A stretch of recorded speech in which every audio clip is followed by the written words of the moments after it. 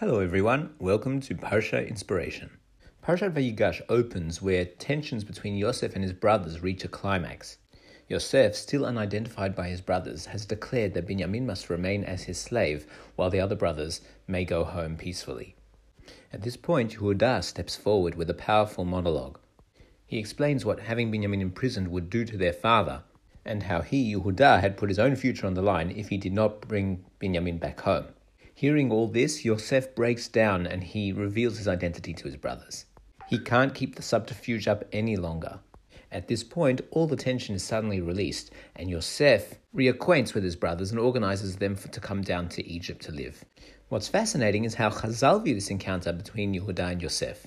They see it as symbolizing an ongoing rivalry between Yehuda and Yosef's descendants. Rabbi Soloveitchik explains that this is not just a rivalry between personalities or tribes. It's actually a rivalry between two different styles of leadership, the Yehuda model for leadership and the Yosef model for leadership. So what are these two models of leadership? Yosef was a tzaddik. He was somebody who stood head and shoulders above everybody around him. He had tremendous integrity. He was able to hold off his Yetzer Hara at all times. Everything he did was carefully calculated and planned. He was not an impulsive person.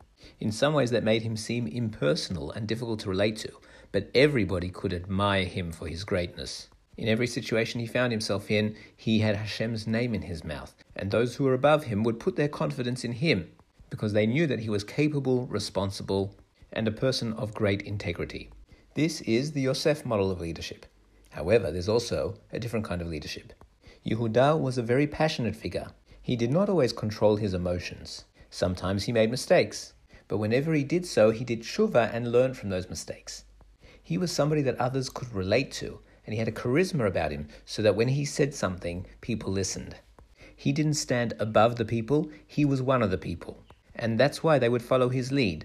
Not because they felt he was superior to them, but because they felt he was one of them.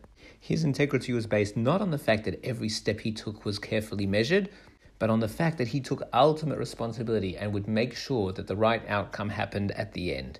When Yosef and Yehuda confront each other in this week's parasha, Yehuda's passion overwhelms the calculated planning of Yosef. Later on, we see a similar confrontation when the Jewish monarchy is set up.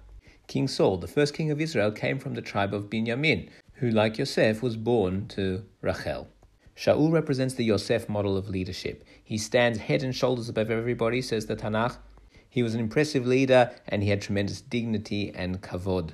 He enters into an intense rivalry with David from the tribe of Yehuda, a passionate, sensitive individual who composed the Tehillim, who played the harp, who wouldn't stand by when Goliath defamed the God of Israel, even though it made no sense for him as a young man to confront him. He made serious mistakes, but ultimately he made a very deep, heartfelt tshuva from them. Chazal tell us that this rivalry will continue until the times of Mashiach. In fact, there will be two Mashiachs, the Mashiach ben Yosef and the Mashiach ben David.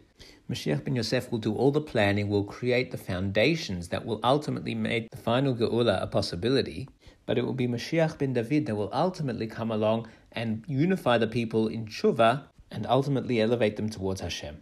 So we see that these two models of leadership, which initially start out as a rivalry, will ultimately harmonize with each other and bring redemption to the world. May we see that happen speedily in our days.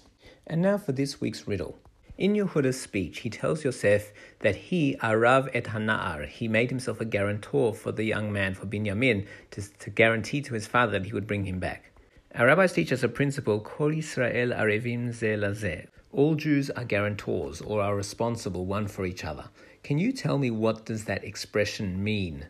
Kids, looking forward to hearing your answers, and I want to wish everybody a Shabbat Shalom.